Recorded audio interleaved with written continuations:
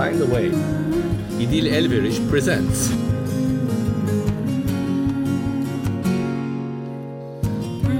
In this program, my guest is Andrea Kupfer Schneider, who will be talking about gender and negotiation. Hello and welcome to We Can Find a Way, a podcast about conflict resolution. My name is İdil Elveriş. This is a podcast that pioneers a culture change in handling conflict because conflict is everywhere. It is also the only bilingual podcast that addresses conflict on an international scale. The podcast is sponsored by Koç Attorneys at Law, the Istanbul and Antalya-based boutique law firm. Founding partners of Koç Attorney at Law are staunch believers of using dialogue and finding common ground to resolve conflicts. They are very happy to be supporting this podcast in the hope that it will help advance the much-needed discussion on de-escalation and reduction of polarization in conflict situations within the legal practice as well as in the public discourse. And of course, I'm also very happy for their support. I should inform you to check the website of the podcast that my marketing manager, Julia Nelson, helped me to improve so much. Thank you so much, Julia. There are guests, there are life stories, descriptions of episodes, transcripts, and all sorts of information. After all this introduction, let me now come to the guest of this episode, who is Andrea Kupfer Schneider. She is a professor of law and director of the Kukin Program for conflict resolution at Cardozo School of Law. She taught alternative dispute resolution, negotiation, ethics, and international conflict resolution for over 2 decades. She oversaw the ADR program at Marquette University Law School in Wisconsin, and she co-authored several textbooks and books in the field, as well as numerous articles on negotiation, plea bargaining, negotiation pedagogy, ethics, gender, and international conflict. She has served as the co-editor of the ABA Dispute Resolution magazine and is a founding editor of Indisputably, the blog for ADR law faculty. In 2016, she gave the first TEDx talk titled Women Don't Negotiate and Other Similar Nonsense. She was named the 2017 recipient of the American Bar Association Section of Dispute Resolution Award for Outstanding Scholarly Work, the highest scholarly award given by the ABA in the field of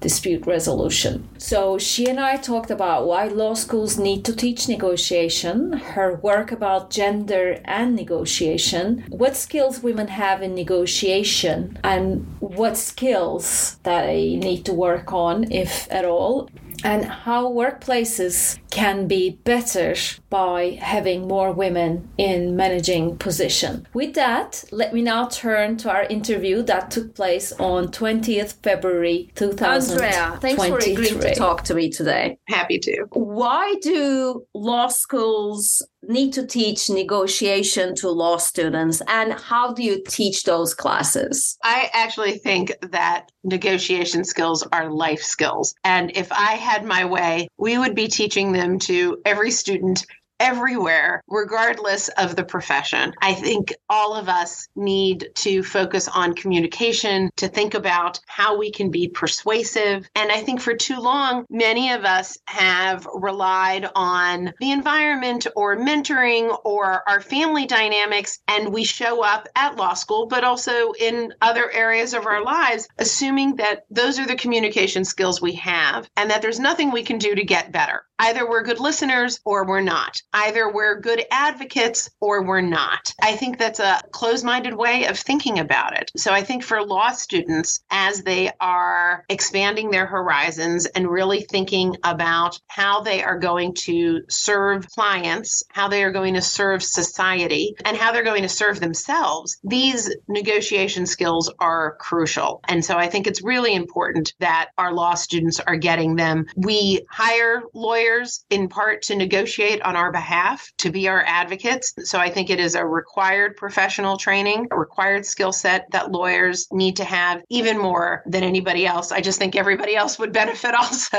Negotiation is a skill set. And there's a lot of really important theory. I like to think about, that's one of the things that makes me very happy. What is the theory of what's going to work and how do we test that and how do we know? So it's not to discount the importance of empirical work and theory and making sure that students are exposed to all of these lessons. Building on top of that theory is, I think, a really important focus on practice so that the best negotiation classes will be grounding students in the readings and concepts and ideas from law, from cognitive psychology, from communication, from political science, right? There's a lot of people who have written for hundreds of years about how to persuade people. But then for practical purposes and to get students to improve their skills, there has to be practice. And so in negotiation classes, I think it's really important that you have role plays every week, that you are engaged in interactive activities in one way or another that really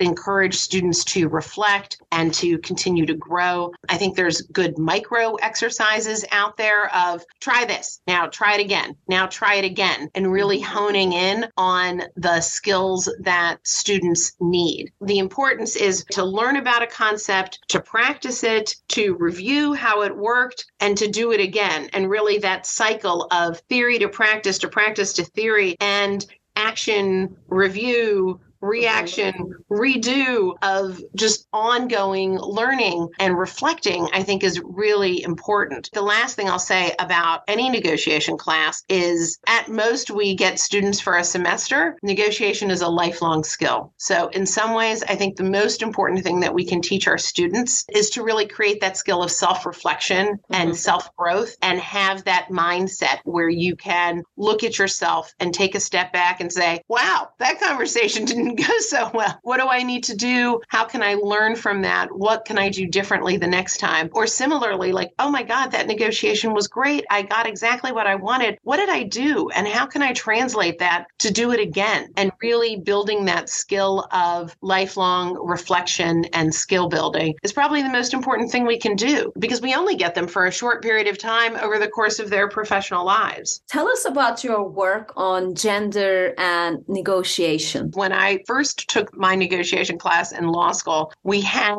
Gender Day, which about, 2/3 of the class of the way through the semester, we now had a class on differences and how gender, race, ethnicity, other things may play into negotiation. And it got me wondering, what was I learning for the last 8 weeks? Does that not apply to me? I'm so confused. What does this mean? And it also, back in the day, seemed that there was a specific advice for women to be more assertive and to be more, it appeared like a guy. At least for me, that was advice that I didn't need. That no one, as I like to joke, in my family, and I think this is really the importance of recognizing how important it is that your family and the dynamics that you've created with your family really play out. In my family, there was no problem with women being assertive and talking and being rewarded for that, right? I went into high school debate and speech. When I argued, my mom was like, great, go to law school. And it really wasn't until I was a law professor that I realized that is not true for all women. So it was this whipsaw of, wow, I don't need that advice. That's crazy. Oh, there are people who actually need that advice because of cultural norms, family dynamics, their own whatever it is that they bring to the table that actually is not making them as effective. That was some of the work that I got into early on of really trying to research what was the difference for female lawyers on behalf of clients, because many of the early empirical studies of lawyers didn't even have enough women to be able to draw conclusions. My study that I did in 99 and 2000 really was looking at women lawyers and finding that effective equals effective. And we now see that in a variety of different empirical studies, whether it's in business or higher education, leadership studies. What makes an effective negotiator, an effective communicator, an effective leader is regardless of gender. It is the skill set that you have because of what we we ourselves bring to the table, you might need to work on one or more of those skills. And of course, what other people assume about you. And so recognizing that there are also assumptions placed by others in terms of what they expect, how you should be leading, how you should be negotiating. And so my later research in the last decade has been twofold. One is really looking at what's been happening as we've continued to study women into the next generation. Again, some of the assumptions about women don't negotiate are just not true. We were looking at 18 and 20-year-olds and making assumptions about what 40-year-olds are doing in the workplace. And that's not true. The broad studies are that women are negotiating in all of their lives. Again, no difference for women lawyers being assertive and helpful and all of those things on behalf of their clients. And also what I've started to focus on, I have 3 boys. Half my law school class are men. What's the advice that they need because of the way that they've been socialized? And again, we all know some men who are extraordinarily gifted on emotional intelligence, empathy, able to read people's moods and all of those things. And we know people who are not. That was not rewarded in their family. That was not rewarded by their friends. And all of a sudden, it's a skill set that every law book, business school, leadership book is talking about how important it is to have this kind of intelligence. And yet they were never trained on it. And so at least for some men or for alpha, however it is in whatever gender, people need to work on listening, and negotiation classes can be equally important to work on how you ask good questions, how you engage in active listening, how you value the other side, how you establish rapport. Those are crucial skills in negotiation. And so we really want people to have that skill set across the board. What skills do women have in negotiation, and what skills do they need to really work on? Many of these studies have been done without distinction,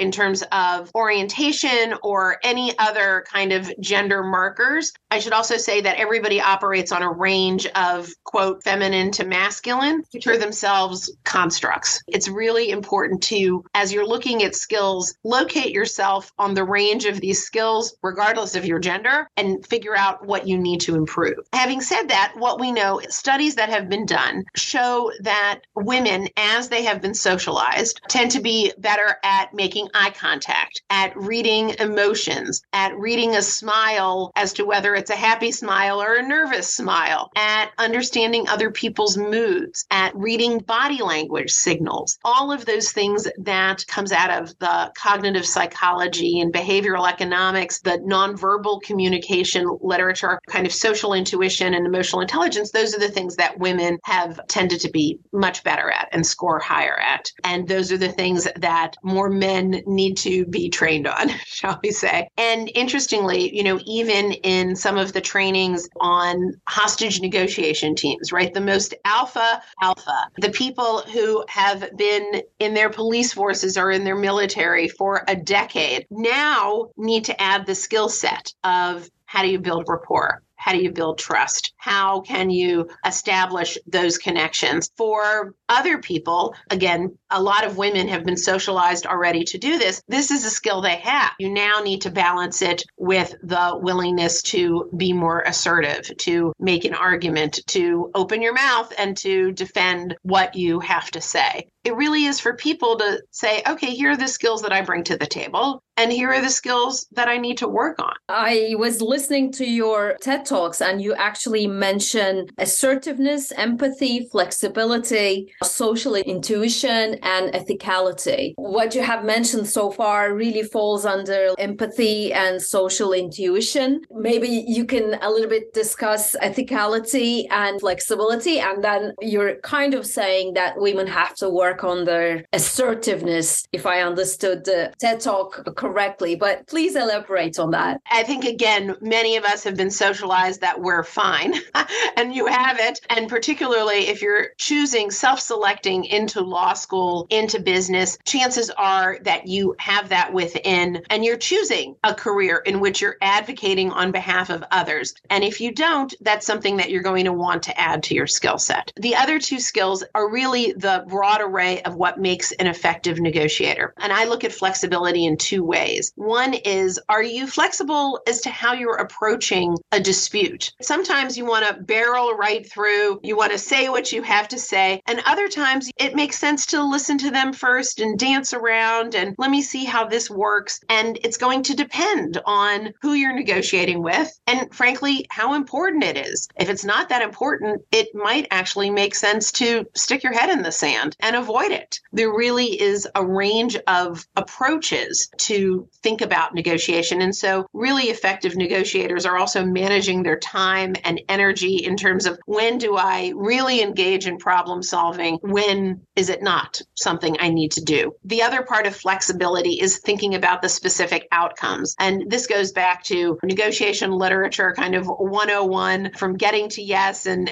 everybody else thinking about problem solving of, is there more than one way of meeting your interest? If I am overworked at my job and I go to negotiate with my boss, one way is to pull something off my plate, but another way is perhaps to get me assistance, keep all the projects under my umbrella, give me assistance. Another way is to pay me more and I'll feel better about how overworked I am, right? Another way is to promise that there's going to be more vacation time when I'm done. All of those are different ways of dealing with the problem. And if I walk into a negotiation and say, you must remove this from my plate or else, you're missing opportunities to think about different ways to make you happy. So that's outcome flexibility and really thinking about that as well. So that's the flexibility part of skills. And there do not appear to be gender differences in this per se, other than we know from leadership studies that women are more likely to consult before deciding, to get few more opinions and to listen. And to the extent that you're getting more opinions, more information, that makes it more likely that you're going to come up with a creative option. So I would say be sure to listen to others and don't always feel like you are the only one who has to solve. Ethicality, my lovely made-up word for all things that have to do with your ethics, reputation, building trust, being worthy of trust yourself in terms of how people deal with that. Because the fact of the matter is that most of our interactions are repeated. We are negotiating within our families with the same people. We are negotiating at work with the same people. Even in very big cities, lawyers are negotiating and they know each other and they have repeat interactions. We can find out people's reputations from the internet. Anyway, the idea of really being aware that your reputation is valuable, that is an important piece of how you present yourself in a negotiation, that you should, do what you say and say what you mean. And in any of these work interactions, be aware of how you are building trust. The advantage of this is obviously when you reach an agreement, everybody's more likely to comply and do it. But even over the course of the negotiation, when people trust you, they give you more information. People with good reputations who can trust one another are more likely to share information and have those integrative agreements. Those are the things that will also help you become more effective. After 9/11, there was a commission established to determine the amounts to be paid to all the firefighters and to all those people who have died there. Who has negotiated all of this was Ken Folberg. Just 2 weeks ago, we had this horrible earthquake in Turkey, and I have been thinking that should be the way in every city, because we're talking about millions of people. A woman in this type of catastrophes brings additional value, or like women negotiators in these type of commissions or in these type of situations. What is your take on that? So many things here. I'm not the first one to notice that, when there are only men at the peace negotiations, for example, at the diplomatic side, the state side, that's not necessarily always a good thing. A lot of issues and interests are not necessarily covered, just not even things that are discussed. And so there has long been a movement and studies and work by others that say you really need in any of these crises to have everybody at the table. And it really is a diversity of thought. It's more than gender. It's class and it's education and it's professional expertise and all of these different things that if you're not open to listening to others, you're going to miss important issues. And so we've talked about that. That's been an issue in peace building during the pandemic. And so there was a whole slew of stories in 2020 into 2021, how women politically were viewed as more effective leaders and kept their populations safe. There was also studies in Harvard Business Review looking at women managers, women in companies and businesses who were seen as more effective leaders in crisis. That when things really go poorly, you need leaders who have all of the skills that we've just discussed, right? That they're communicating, that they are empathetic, that they're gathering lots of opinions, that they're not pretending they know everything, that they're open to other ideas. There's a whole bunch of studies about that. Wonderful thing with Ken Feinberg is that over 20 years where he really established this kind of program of how do you deal with a tragedy of that scale? And It's been used in the United States for oil spills and environmental disasters. In other countries, obviously, this builds on truth and reconciliation commissions, other types of transitional justice, where you're able to have and hear from multiple parties. Your note of city by city, could we look at a fund? Could you do something more than require each individual family to sue each individual developer? And are you suing the person who built the building, the person who poured the cement, the city officials who did or did not enforce the code? Yeah. I mean, that seems insane. And so really thinking about one of Feinberg's gifts was he was not individually making these decisions. He understood how you set up a program and how you set up criteria, and then how do you scale that? What you want also is for each victim to be able to tell their story in a way that is respectful, that they are heard. Again, in transitional justice, if you're not validated as you're telling your story, and if there's not compensation for that, that's a problem, right? Even going back to South Africa, it was wonderful that people told their story about what happened. But if the economic situation doesn't change and the rights are still the same, it's still a significant problem. Yeah. Lastly, how can workplaces or law firms have more women in managing positions? It takes leadership, which is often men in positions of power, to realize that their businesses will be better run with a diverse group of leadership. There's study upon study that shows that boards of directors make better decisions once they are more diverse, once they have women, once they have minorities, that companies whose management is diverse are making better decisions, that even investments, right? You miss whole areas of how to invest in the world if you are ignorant of 50% of the population, who, by the way, make 70% of the purchasing decisions. Who are you marketing to, right? If you're not diversifying who is in leadership making those decisions, somebody else will step in. Somebody else will make those decisions, will be marketing to your customers. And,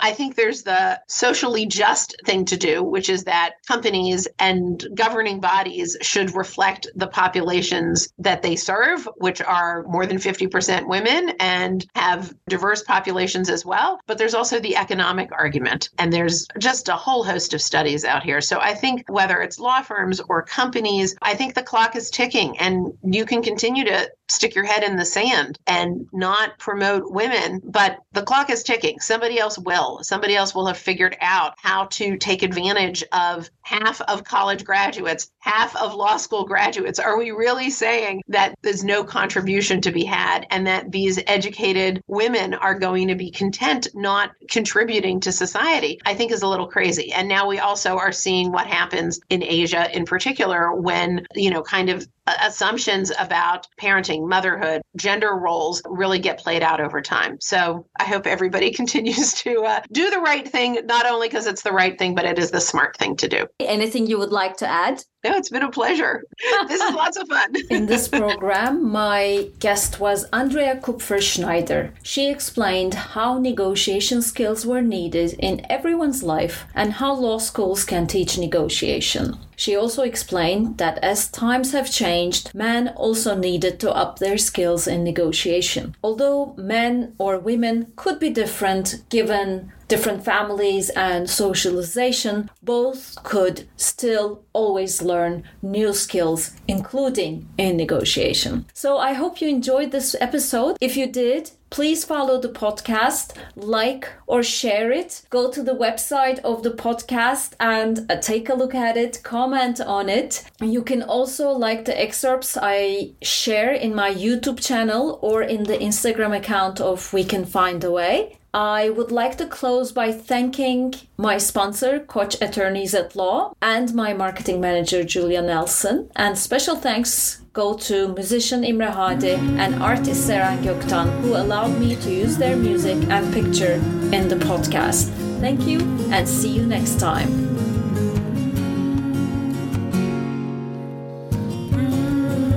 We Can Find a Way.